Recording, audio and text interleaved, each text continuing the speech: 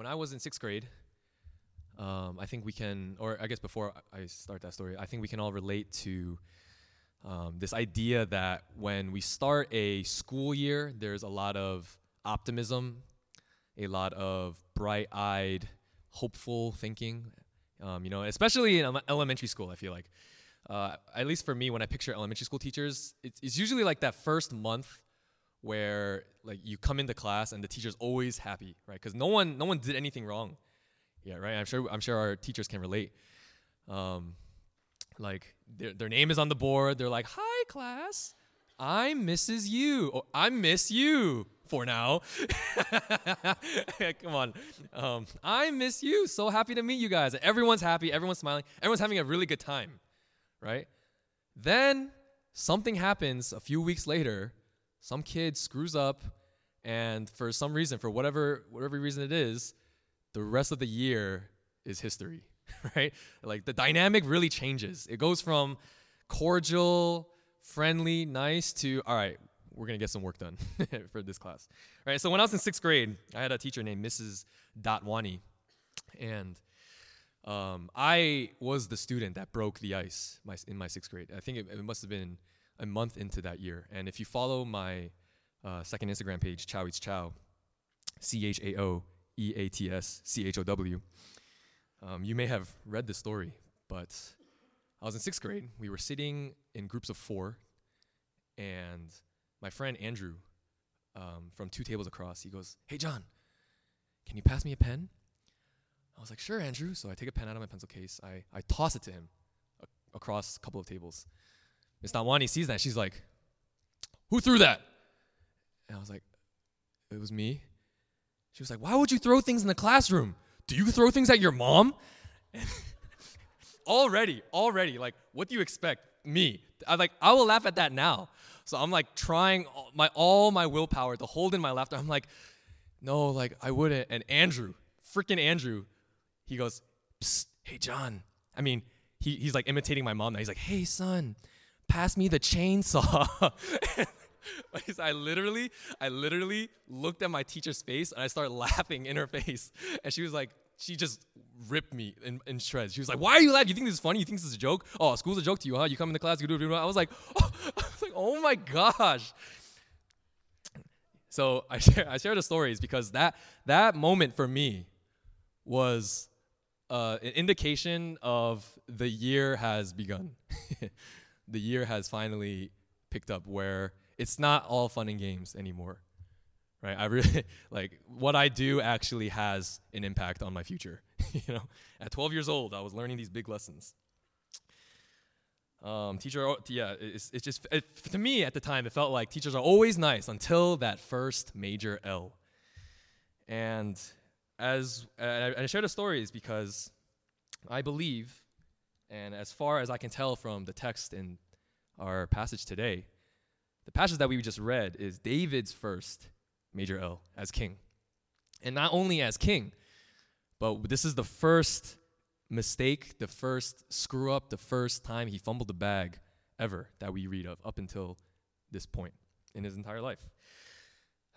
And up until now, every time you've heard me talk about David, because we've been going through a series of David, from the time when he was a teenager, at the time he was running away from Saul, the time he became king, David was a pretty amazing guy, right? David was selfless. David was he was strong. He was a fierce leader. He was a king. He was a natural leader, and really no mistakes were recorded of David up until this point. So our passage today illustrates David's first mistake. And it for some reason, despite that being such a big moment in David's life and the big moment in the history of Israel, it often gets overlooked. Like oftentimes when we think of David's mistakes, the first thing we think of is, Bathsheba. The woman taking a bath on the rooftop. But not many people think about this one. And I think the reason is because it doesn't seem like such a gut-wrenching story. It doesn't seem like, it doesn't captivate you that well. It's not very exciting. All we read about is they're carrying something called the Ark of God. The ox stumbles. Someone puts his hand on it to protect it from falling, and then he dies. Right? Very, very anticlimactic almost, even though it results in a death, unfortunately. But I think the issue that we see in this passage, the mistake that David makes in this passage, though it is not immediately obvious, though it is not explicitly a sin that we can see if we were to just take this verse out of the Bible and read it out of its context, and I were to read it and be like, oh, I don't think David sinned. I don't think anyone sinned, really. But in the context, if I were to understand what exactly is happening within David right now, I believe that this mistake and this L that David took is going to be a repeated theme in David's life moving forward. The mistake that David makes is going to repeat itself throughout David's time as king. And that even includes the story of Bathsheba. So the question obviously is, what is David's failure? What did David do? So as we continue to read about David, and I'm sure this is only like chapter 6 of 2 Samuel, but as we continue to read about David, we will repeatedly encounter this particular theme over and over and over again. Not just in the fact that David messed up, but there's an overall theme throughout David's life and his time as king. And the theme is our main point for today in this relatively shorter sermon. And our theme is this: despite David's failures, God never left him. Despite David's failures, God never left him. And it seems like such a cliche, such an obvious, such a very repeated church Christianese statement. But what exactly do I mean? And to understand this main point, I think we need to break up this into two parts. So, despite David's failures, and God never left him. So first, what is David's failure? What did David do that was so terrible in this passage that I'm making such a big deal out of it? So, in the beginning of our verse, we read in verse 5, "And David and all the house of Israel were celebrating before the Lord with songs and lyres and harps and a bunch of instruments. And when they came to the threshing floor of Nacon, and Uzzah put out a Before this verse, we read that the reason why they're celebrating is because they have retrieved again the Ark of God. So when David became king, they retrieved the Ark of God. What is the Ark of God? The Ark of God is basically this golden box, very large box, which at the time of the Old Testament contained the presence of the Lord. And if you were with us in previous sermons, you may have heard this before. And there are a lot of laws surrounding the Ark of God. There are a lot of specific dimensions. There are a lot of specifications that needed to happen in building this ark. But for our purposes today, it is enough to understand that the Ark of God was literally the presence of the Lord. Literally the presence of the Lord. And I would hope that there is a mutual understanding that when we hear that this thing had the presence of the Lord, there should be an idea that this is a big deal. And because of this is a big deal, there needs to be a lot of laws regarding the Ark of the Lord, right? And thankfully, God did not just give them this ark and leave them empty-handed, but God gave them a law to understand what to do and how to go about the Ark of the Lord. And there's like several books in the Old Testament that outline what to do, what not to do. And this is so serious that if you were to mess up even a single one of these laws, God says the presence of the Lord is so intense that you will die. That you will die if you mess up any one of these laws. One of the laws about this ark was that there is only a specific type of people, there's only a specific type of person that can interact with the presence of the Lord. One of them was the priest. And I know over the past weekend we learned about what a priest is. And a priest is someone who connects, and long story short, connects the people of God to God. Someone who enables the people of the Lord to connect to the presence of the Lord. So the priests can interact with the Ark of the God. Not only the priests, but there is a select group of, there's a select nationality of people that can connect with the Ark of the God, that can actually touch the Ark of the God without dying. Unfortunately for David, and unfortunately for someone named Uzzah, they are not the priest. They are not that select group of people. So we read in our passage, they're walking, they're celebrating. An oxen stumbles. Uzzah sees that the ark of the Lord is potentially going to fall. He extends his hands to hold it up. And then because he broke the law, because he went exactly in direct violation with the God's law that was throughout all of the history of Israel when they were wandering in the desert.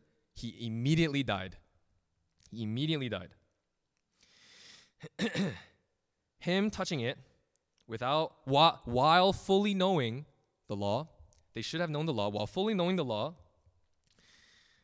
caused them to die. And I believe that in a deeper sense, this was really an indication into what they were actually thinking, into what they were actually feeling, into what the state of their hearts were. And what do I mean by this? Because so far, I still didn't exactly say what a failure was, other than the fact that they disobeyed one of God's laws, which is already a huge failure. But there is more to this, I believe. So as we all know, and I've been saying this every single time that I've preached for the last, I don't even know how many months, David spent many years waiting to become king. And in the last time I spoke a couple of months ago, he finally became king. And it was such a big deal. And everyone was so happy because everyone loved David. David loved being king. David loved the Lord. Everyone loved David. And because of this, once David became king, or only after did David become king, we see that David actually willingly let some rando touch the ark of the Lord. That's very interesting because I don't think that David would have let that slide a year ago. I don't think he would have let that slide if he were on the run from Saul. I don't think he would have let that slide if he weren't king. He let random people he let random people touch the ark of God. And I wonder if David's negligence in this story, if David's whatever attitude about this is, I wonder if he was thinking, I finally achieved the goal that I've been working towards my entire life up until this point. I finally reached the pinnacle of my potential. I am finally king. So, hey, I must be good. I must be chill with God. Gangy, right, Stephen? Sorry. So sorry. I have waited all these years. I have ran from murder. I've put in the work. I should be good. And I wonder how many of us, including myself, actually have a similar mindset as our lovely King David in this passage. I've worked so hard, and I finally have my summer plan set. I have a job lined up for the summer. I have a job lined up after school. I must be good. I've gotten into the school that I wanted to. I've gotten into the grad school that I wanted to. I've gotten into Rutgers University, State University of New Jersey. Woo! I must be good. I've gotten the job that I've wanted. I've gotten the job that I've been dreaming of. I've passed medical school. I've done all these things. I must be good. Right? God gave me this job. God gave me this school. God gave me this community.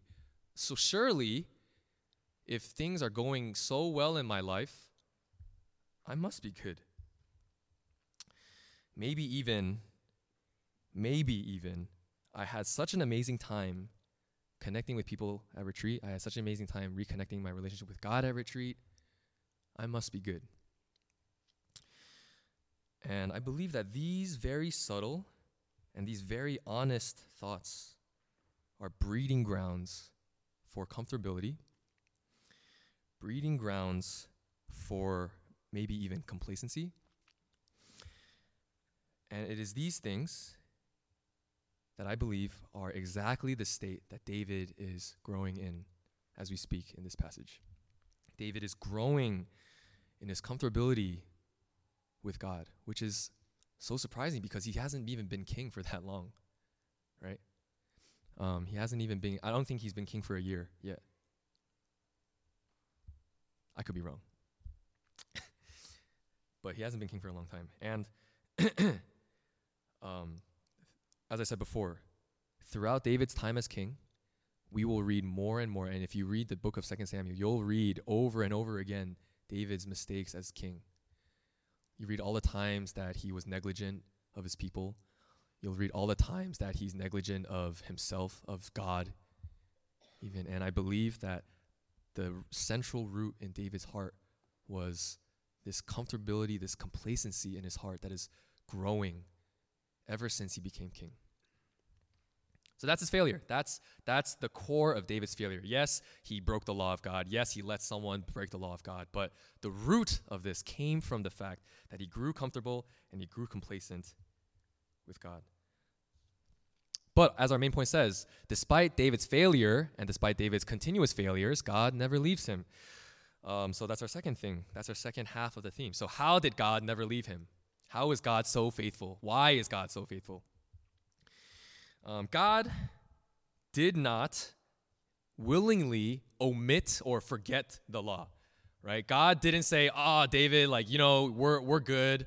You're my favorite right now, David. You're like the best guy in Israel. So because you're so good, I'm going to turn a blind eye to this little innocent, honest mistake, and I'm not going to kill Uzzah. God didn't do that. God said, hey, David, I don't care who you are.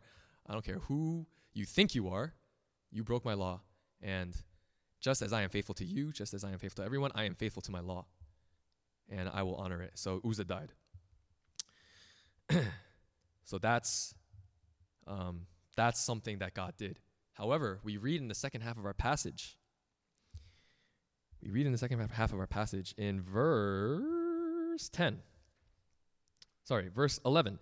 And the ark of the Lord remained in the house of Obed-Edom the Gittite 3 months, only 3 months.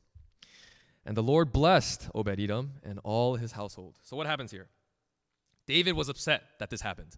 We don't know exactly if he was upset at himself for letting this happen. We don't know if he was upset at Uzzah for being so careless. We don't know if he was upset at God for not being on his side anymore. But David was upset. And because of this, David felt disconnected with God to the point where David's like, okay, I don't want this in my house anymore. I don't want the ark of God. Put this in Obed-Edom's house, whoever that guy is. Put him in his house.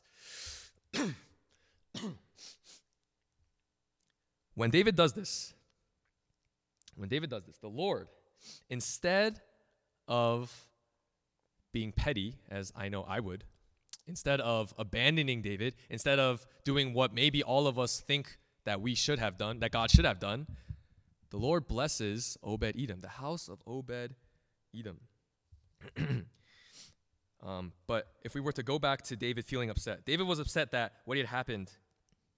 David was so upset at what had happened, that he wanted to maintain some level of distance from God. David was so uncomfortable. He was initially uncomfortable, but then because of what happened, he became uncomfortable with God. Maybe he felt guilty. Maybe he was upset at God, whatever. But the bottom line is, David put up a barrier between him and God. And this barrier was physical distance. He put the ark of God in a separate place from his house. And in David doing this, David is saying, Lord, please stay away. Stay away, God. I'm afraid. And I wonder if we do the same. I wonder if we do the same as David. When we had a bad week with a particular sin, we look back on our week and we're like, oh man, I did that sin again, didn't I? Or I didn't do that thing that I want to do again, did I? I didn't read the Bible as much as I should have, did I? I didn't pray as much as I should have. Maybe some of us fall into this mentality.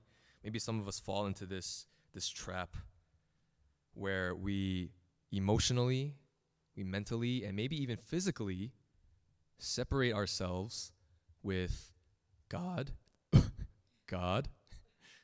and the people of God. What might that look like? I hear this more often than I wish I did, but I hear people say, I'm gonna get right with God before I come to church again. I feel like I need to get right with God before I can go to Crossway, or before I can go wherever. I can go to this Bible study. I can go to this EMP. I need to get my life together. I need to do all these things. I need to stop doing the sin. I need to read the Bible more before I'm able to bring myself to the presence of the Lord. And for David, he messed up. He knows he messed up. And I wonder if he was thinking, I need to do all these things. I screwed the pooch. I need to take some time to repent. I need to sacrifice these things. So in the meantime, God, you stay over there. I'll stay over here. And until then, I'll catch you later, God. But please, still be on my side. Right? And in us doing that, in David doing that, there's a subconscious question that I've been actually thinking myself personally over the last couple of weeks. But the question that we're asking is basically this: have I messed up so badly? Have I screwed up so badly to the point where God won't want to be with me anymore? I know that God promises he'll never leave me nor forsake me. I know that Jesus covers all of my sins. But have I messed up so badly?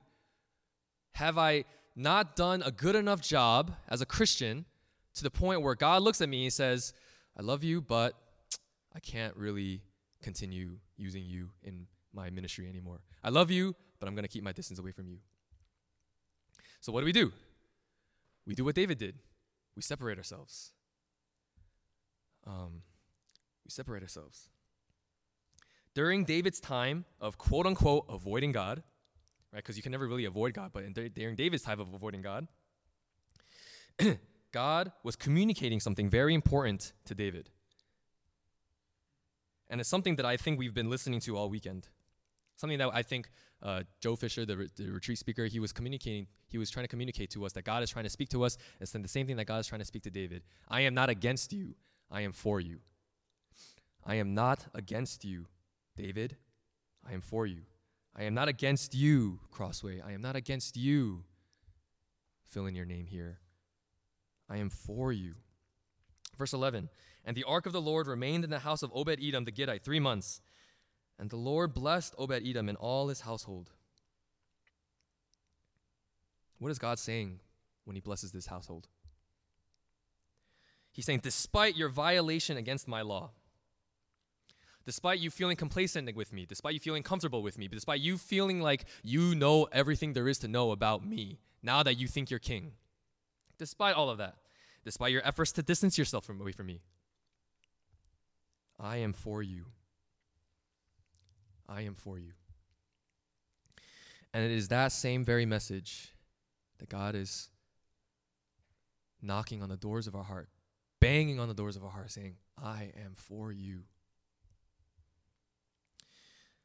You may feel like, and I know I feel this all the time, but we may feel like we can separate ourselves from God. We messed up so hard to the point where maybe God just doesn't love me like he used to. But God says, I am for you. And God's highest display of this idea that he is for us, his highest display of his faithfulness to us, despite our continuous unfaithfulness to him, is the coming of his son, Jesus Christ. And over the weekend, we learned about who Jesus was in his 3 offices of prophet, priest, and king. And really, the fact that Jesus is even willing to be our prophet, priest, and king. The fact that he's willing to be the prophet, the one who speaks truth into our lives, the one who speaks truth in us, saying he loves us, he is for us, he will never leave us nor forsake us. The fact that he's willing to be our priest, who covers all of our sins, who covers us and bridges the gap between us and God. The fact that he's willing to be our king, our good, benevolent, perfect, holy leader that we need, and not only need, but we want. The fact that he's willing to do all these things and he's doing it perfectly is the highest display of his faithfulness to us. And not only does he display his faithfulness to us, he covers the fact that we were unfaithful. He covers the fact that David failed. He covers the fact that you and I fail every day. And he covered that when he died on the cross for us. In regards to our unfaithfulness, Jesus responds to that with, I have already paid the price for your unfaithfulness. And what do you get in return? You get Jesus. We get Jesus. We get a God who tells us, I am for you, and I am not against you. And this is going to be the recurring theme of David's life. This is going to be the recurring theme of David's time as king.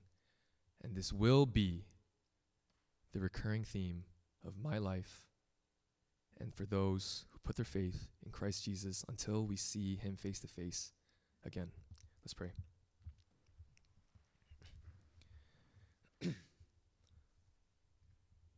Lord, we thank you and we love you, and we need you. We need you to be for us. We can't last for a moment without you.